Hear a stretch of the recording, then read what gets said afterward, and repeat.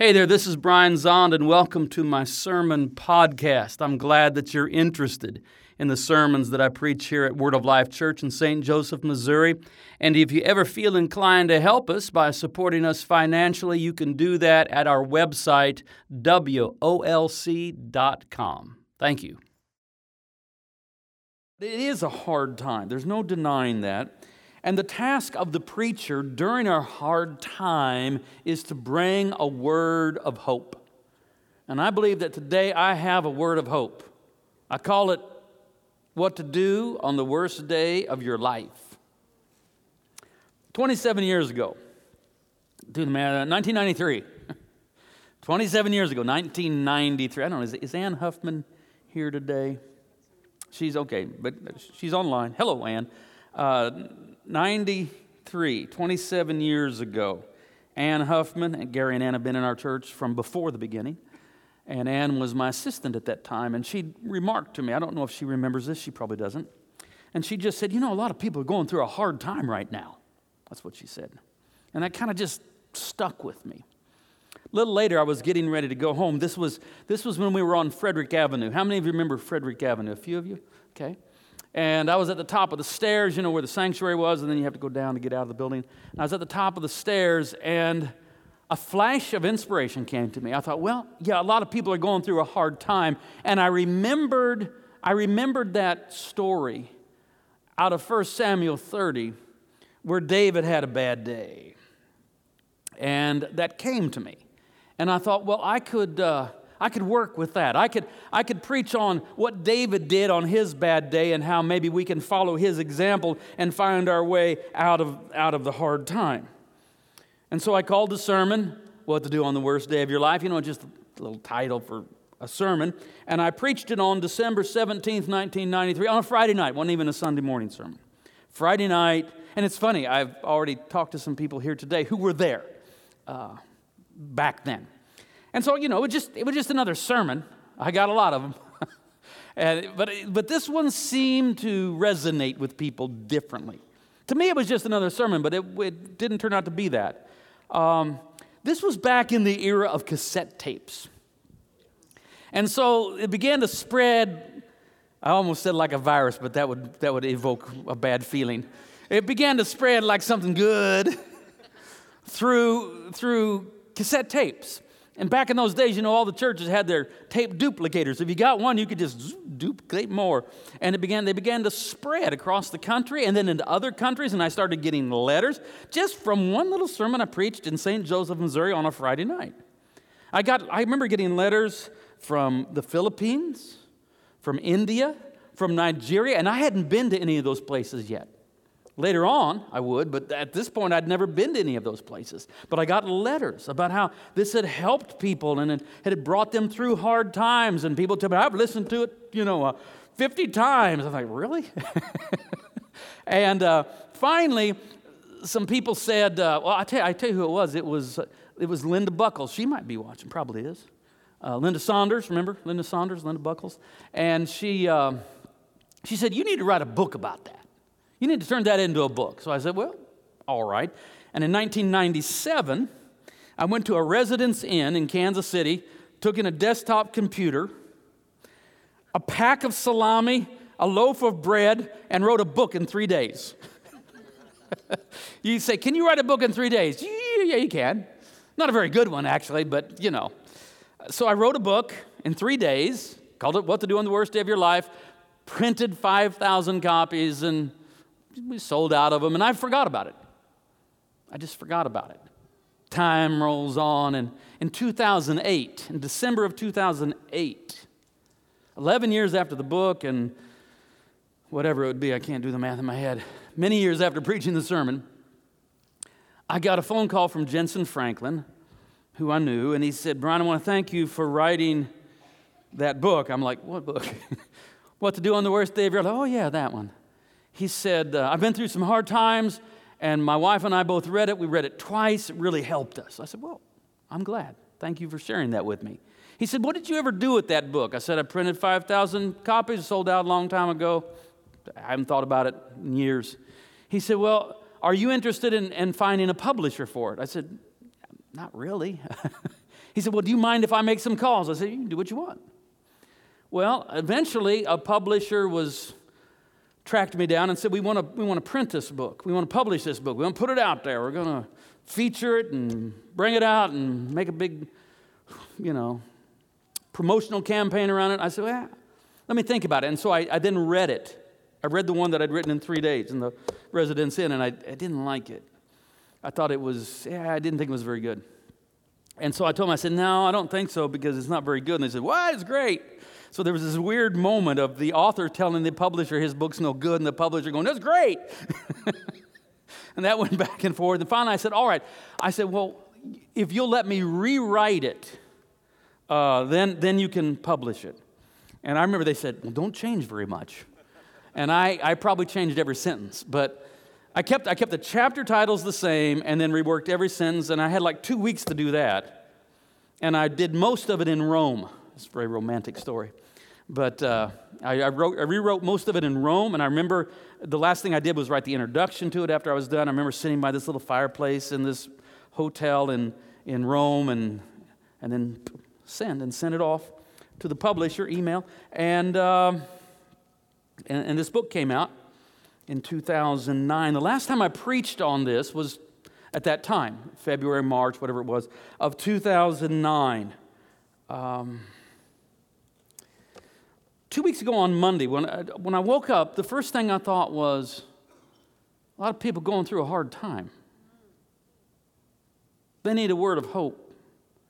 Maybe it's time for me to preach what to do on the worst day of your life again. So that's what I'm going to do. Now, in the book, there's 10 chapters because, I say David did 10 things, and there's 10 ways, to respond to the worst day of your life. I'm only going to preach 5 of them. This is 2020. This is not 1993. I'm not going to preach an hour and 15-minute sermon. You can get the book if you want to get all of them. But I'm going to preach 5 of them, and I think that'll do. 1 Samuel chapter 30, verse 1. Now when David and his men came to Ziklag on the 3rd day, the Amalekites had made a raid on the Negev and on Ziklag. They had attacked Ziklag, burned it down, and taken captive the women and all who were in it, both small and great. They killed none of them, but carried them off and went their way. When David and his men came to the city, they found it burned down, and their wives and sons and daughters taken captive. This happened just about 3,000 years ago, when David was 29 years old. He was the hero of Israel. He'd been the hero ever since he had prevailed over Goliath of Gath in the valley of Elah with his slingshot. He rose to national prominence. He was the hero of Israel, but this created a problem with King Saul, who was jealous. And when the big hit song turned out to be, Saul has slain his thousands and David has slain his tens of thousands, then Saul became possessed with a spirit of jealousy and developed a bad habit of throwing spears at David. And so David had to get out of town. David eventually because he was that kind of person, he attracted a group of men to him that became his followers. And at this time, they're living in southern Judea. They're hiding out from Saul is what they're doing.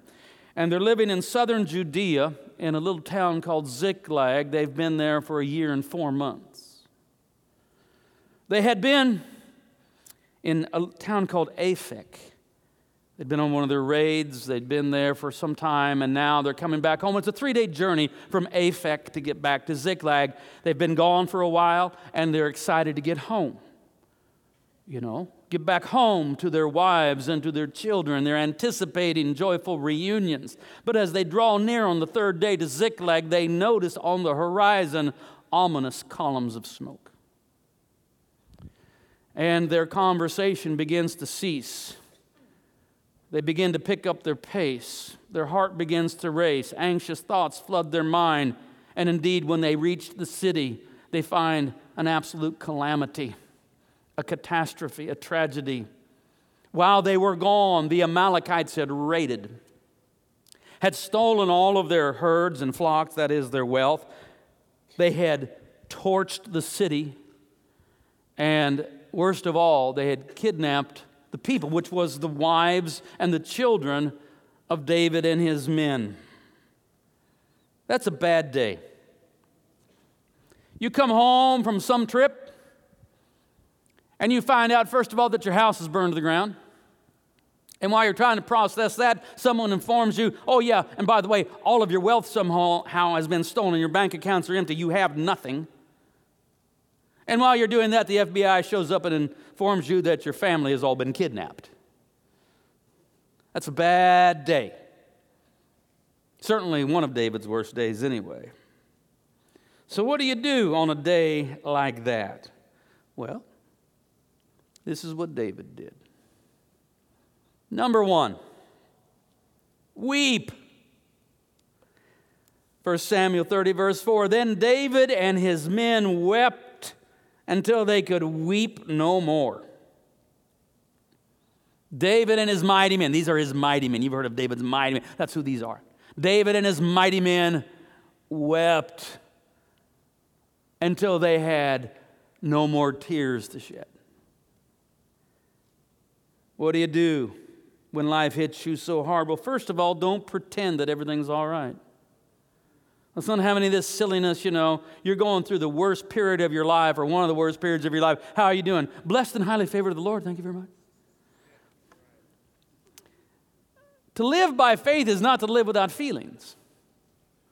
To live by faith is not to deny the emotional realities that are going on the inside of us. Faith is not fakery. It's not pretense. It's not denial. That's not faith. Jesus was a man of sorrows. Jesus was acquainted with grief. Jesus wept. Right? Because he was fully human. We've learned to confess that Jesus Christ is fully God and fully human. Not part God, part human, but fully God and fully human. But if Jesus never wept, we would always be suspicious. Is he really fully human? Because a person that doesn't weep, I think their humanity is suspect. And so on this very bad day, the very first thing that David and his men did was to weep. Before Jesus wipes away all of our tears, and the scripture says that's how it's going to end, he's going to wipe away all tears. But before Jesus wipes away all tears, he weeps with us. He joins us in our sorrow. He shares it with us. One of the ways we help people is when we can weep with them. When real tragedy hits, there is a certain amount of grieving that needs to be done. It's just a task. You can put it off, but at some point it has to be done. But here's the good news. You don't have to do it all alone. People and friends can gather around and can help you in the task of grieving and sorrowing. And so Jesus even weeps with us. Dietrich Bonhoeffer said only the suffering God can help. And it is in Christ that God joins us in our human sorrow and participates in it with us. So don't put on a brave face or a fake face. Don't put on a mask. Yeah, put on a mask, but you know what I'm saying. Everything's got double meanings these days. Put on that mask, but don't put on the mask of denial. That you're going through something bad and hard and it hurts. Don't put on a brave face. Don't deny it. Don't pretend. But go ahead and just live into that sorrow because that's part of how you're going to get beyond it. Okay, number one, weep. But number two, don't get bitter. Verse 6. David was greatly distressed, for his men were bitter and spoke of stoning him. Weep, but don't get bitter. Give expression to the pain, but don't get bitter. One of the ways that we get tempted to deal with real pain is to blame someone else. it does, in a weird way, for a time, it does alleviate some of the pain. Because you're feeling all this pain on the inside, and then you project it on someone else. But it's like a painkiller that is addictive and can ruin your life. You keep taking that kind of, you deal with pain in that way by just blame, by projecting it on other people. You have developed an addiction that can just destroy you. So David has his men, 600 of them. He's kind of a chieftain, warlord kind of guy. And he's got these 600 men. Where did they come from? Well, while David was fleeing from King Saul, hiding out in the Judean mountains, in those rugged Judean mountains, for a while he was living in the cave of Adullam. And men from around that area who are described as in debt, in distress, and discontent gathered to him. These were not people that were winning in life. These were not people who were at the top. These were people who were in debt. They were in distress. They're discontent. They don't have any money. They're poor. They're very aware of their problems. They're very frustrated with life. And yet they're attracted to David because he seems to have a vision. He seems to be someone that can rise above that, and they're attracted to him. And indeed, they begin to form a new identity. And they rally around this anointed, charismatic young man, and they begin to have purpose and meaning in their life. David has done a lot for them, but now in this moment of crisis, they turn on David, which is one of the perils of leadership. David hasn't done anything wrong. It's not his fault. But that's part of the role of leadership. Sometimes you become I don't know if it's the role of leadership, but it's part of what happens. You can then become the target of scapegoating, of blaming. And so they have developed a root of bitterness. Don't do that. Don't do that. Bitterness keeps you identified with your loss. See, pain and sorrow and grief is really ultimately all about some form of loss, which is some form of death. And so something has lost. We've lost something in our lives. Something has gone, and there's this pain. And if we become bitter through blame, what we're doing is we're making that loss our identity, and it's a negative identity. And we go through life as, I'm the one that was hurt. I'm the one that's been abused. I'm the one that's been cheated. And we start living into that, and we get stuck in it. Don't do that. It's that phenomenon of developing a bitter spirit will take you off the road to recovery. It can just be the end of the story. And that becomes the story for the rest of your life. And everybody you meet, let me tell you my bitter tale. And it becomes your identity. Don't do that. Number 3, encourage yourself in God. Again, the end of verse 6. But David encouraged himself in the Lord his God. All right, so here's David. David's gone through everything they've gone through. He has these 600 men. Their houses have been burned down. They've lost all their wealth. And their wives and children have been kidnapped. David is in the same boat with them. But David has even more distress because now they've turned on him. And there are rumblings that they want to kill him. Make him the scapegoat. Take the all against all violence that is brewing within them, project it on one single victim, and try to deal with it that way. And so David is in deep distress. It would have been very easy at that moment for David himself to get bitter or to completely despair. And it would have been the end of the story. You'd never heard of this man. But David doesn't do that. David encourages himself. Why? Because there's no one else to do it. I think for most of you, most of the time, there are people around you that will encourage you. But there may be those moments when they're not. And that's when, well, someone like David anyway, encouraged himself. By the way, the person that can encourage themselves will rise to leadership. Because in ordinary times, a manager is enough. In times of crisis, you need a leader. And one of the characteristics of leadership in crisis is that they are able to encourage themselves. They don't need somebody to give them rosy reports and all. They can do it. They can go down within themselves. So how does David encourage himself? I mean, he's taking responsibility. He's going to encourage himself. But what does he do? He encourages himself in God. Come on now, don't forget God. I mean, don't forget God. When you're processing all that has gone wrong, all that's gone sideways, all that you've lost, all the pain you feel, don't forget about God. I told you I got letters from Nigeria, from people that had heard this sermon. Finally, I started going to Nigeria.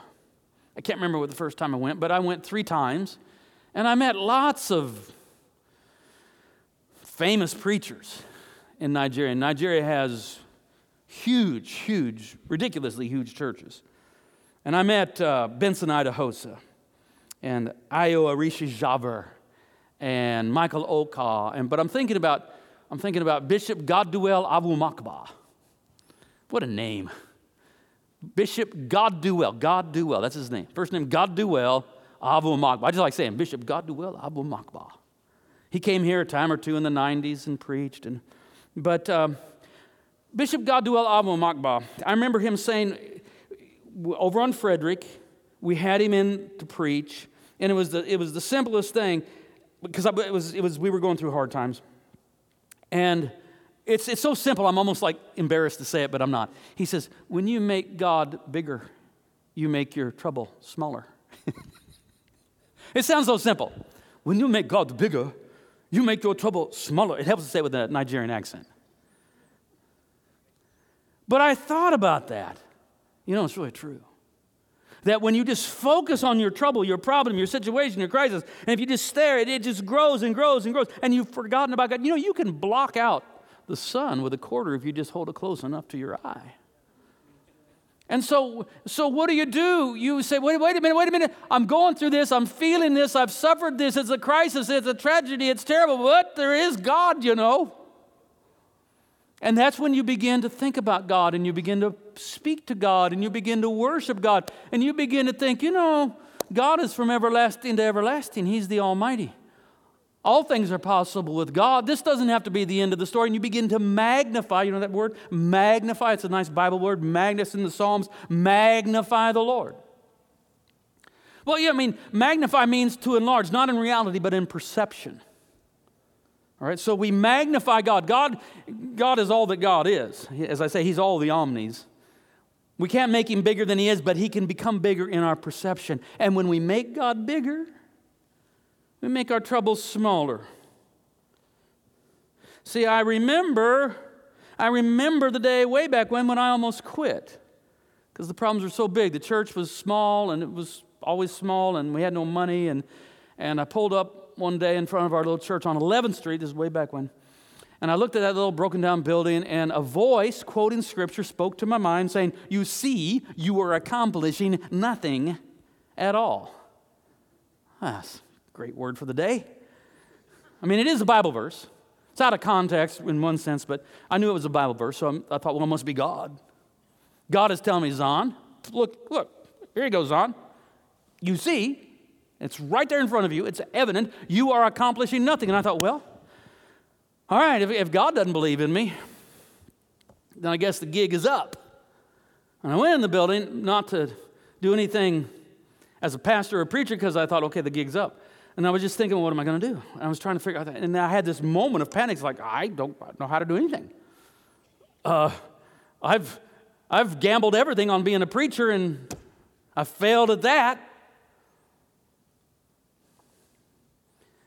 And I was thinking, well, maybe I could sell suits, because that way maybe I could get some decent clothes, because I didn't have any. That's really what I thought. And I said, I'm going to go down to Lieberwoods and see if I can get them to hire me. And I mean, I was moving towards the door. I was actually moving toward the door. I mean, I was ready to walk away forever.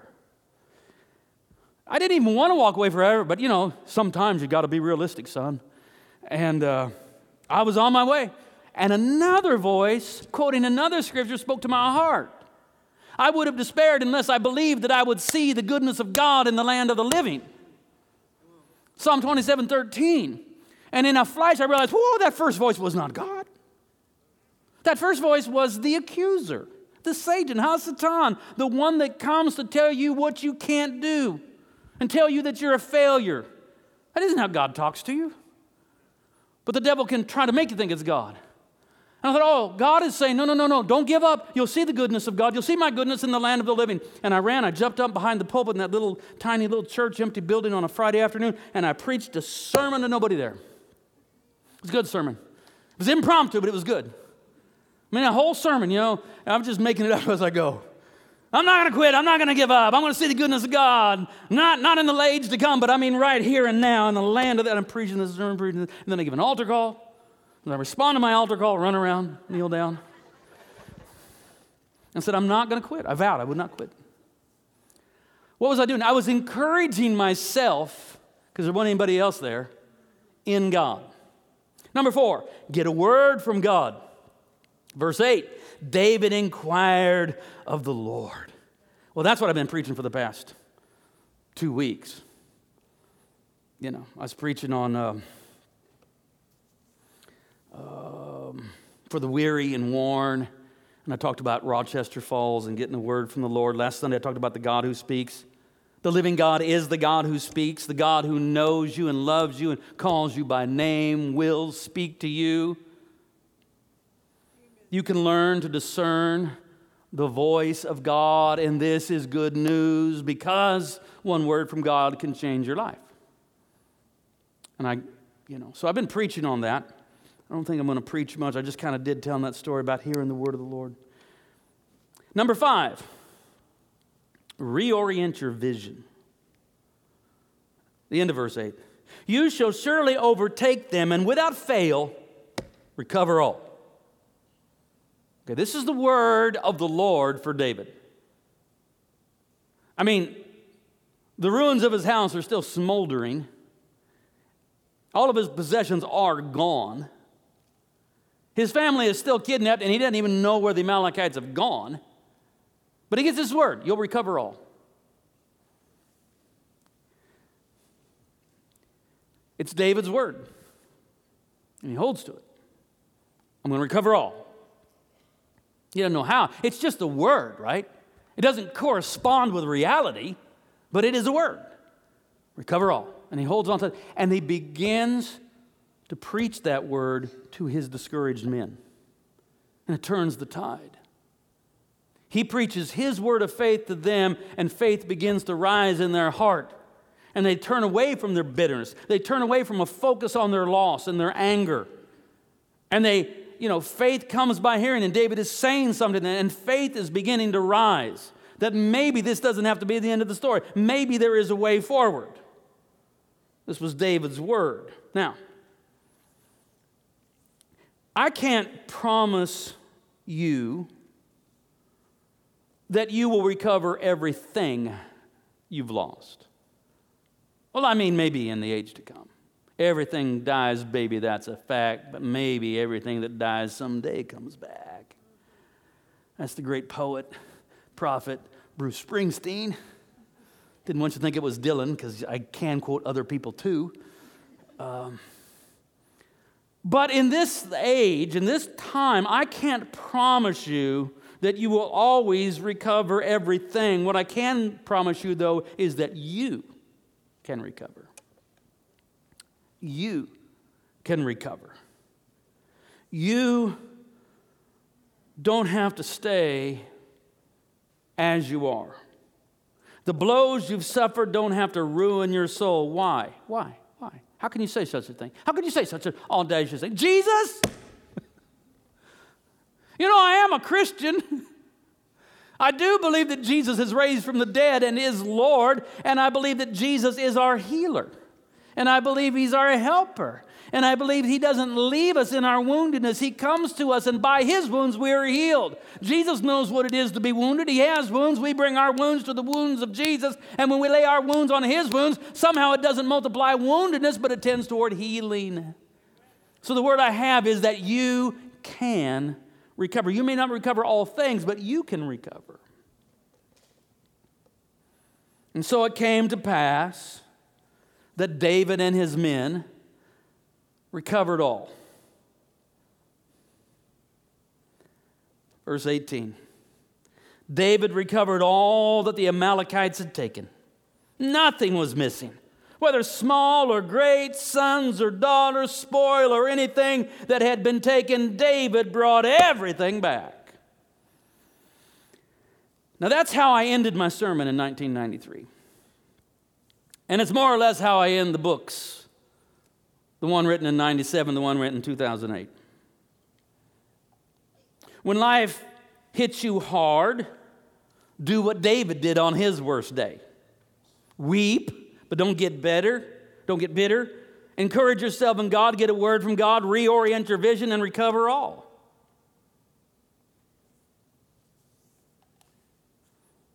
Amen. I believe it. It's a good sermon. But how you preach a sermon when you're 34 may not always be how you preach it when you're 61. A lot of living since then. And so, I believe everything I just preached. I do believe that. But I also believe that maybe I'm a little wiser now, and I want to add something else.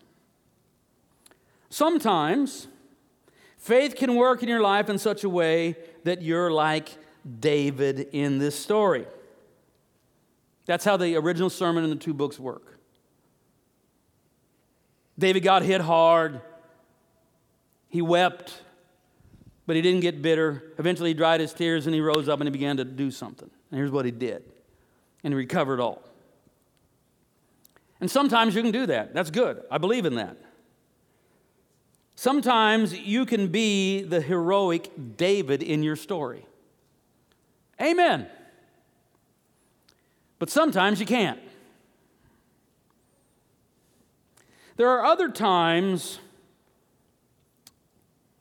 in your life where, as this, if you're going to lay this story from 1 Samuel 30 over your life, you're not David.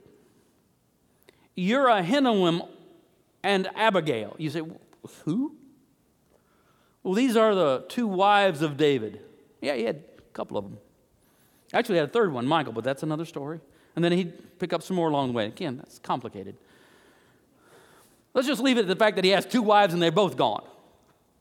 He had a spare, but they both got taken away. So sometimes, I haven't preached this part yet. I'm still working on it. So sometimes you're David in the story, but sometimes you're not. Sometimes you're Ahinoam or Abigail. Thing is, we don't always get to be David. Think about Abigail. What can she do? She can weep, and that's about it. She's not getting a plan. She's not rising up. She's not attacking. But what she can do is she can wait. If she has any hope at all, I can imagine Ahinoam and Abigail saying, well, this has turned out poorly. We're in a bad situation here. But one of them can say, don't forget about David. He'll come. Don't forget about David. We can't get ourselves out of this. But don't forget about David.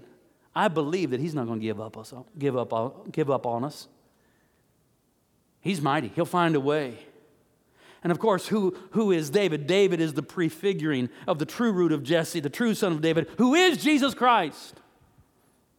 So yes, some days you're David. And you're getting a word, and you're, and all of this, and reorienting your vision, and you got a word of faith, and you're rising up, and you're attacking the enemy. And I love those days. Those are great days. When you turn it around, just faith working in your life. But some days you're down so low, hit so hard, that you're just Abigail. You're Ahinoam, and you're just saying, if I'm going to get out of this, it's because Jesus is going to come help me. And let me tell you, that is legitimate hope. Jesus is our Savior. So I don't want, if you've truly been overwhelmed, and I don't think they're here in person. I'm going to dedicate this sermon, because I know they're online if they're not here in person. I don't think they're here. I'm dedicating this sermon to Mike and Renee. You know who I'm talking about. You know who you are. And I'm not saying that you can do anything right now except hold on that Jesus is going to come to you. And Jesus is going to help you. He hasn't forgotten you. I know you just feel you've been hit so hard and you're captive and all of that. Jesus knows where you are. And He's going to come. And sometimes you just need to say, the battle is not yours, but it's the Lord's.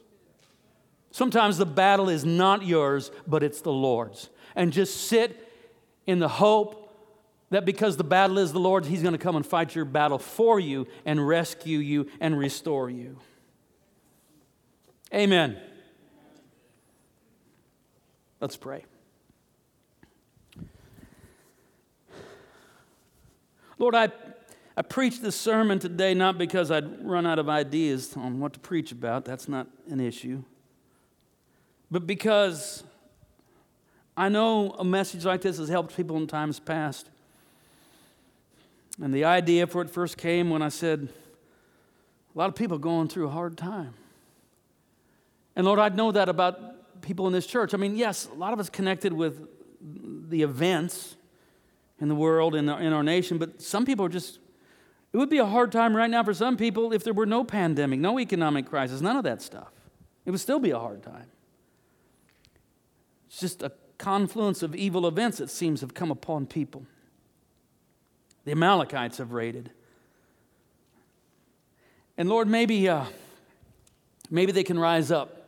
Give them a word, God. Don't let them get bitter. Shed tears with them, but don't let them get bitter. Help them rise up. Help them encourage themselves in you, in God, in the Lord. Give them a word. Reorient their vision so they can see the vision. I don't have to stay here. This doesn't have to be the end of the story. I can recover. But Lord, if they've been hit so hard that there's just no capacity for rising up like that, if that just can't happen, then Lord, the battle's yours. It's not theirs. They can't fight it. But what we can do, Jesus, is we can say this much: Jesus, save us. Come to the rescue, Jesus. Don't leave us like this. Don't leave us alone. Jesus, you've said, I will never forsake you. Jesus, you said that we should cast all of our cares upon you because you care for us, so we're doing that. And Jesus, we ask you to now come. Fight our battle for us when we can't fight it. Lord, if you can give us strength, and we'll fight. But if we can't, then if we're too weak, if we're hit too hard, then Jesus, come. Be the hero in the story, Jesus. Because Jesus, you are the hero. Sometimes, Lord, we need to be more humble and we just give up the idea of being a hero. Jesus, will you come and be the hero in our story? Come to us. Rescue us. Save us. In Jesus' name, amen.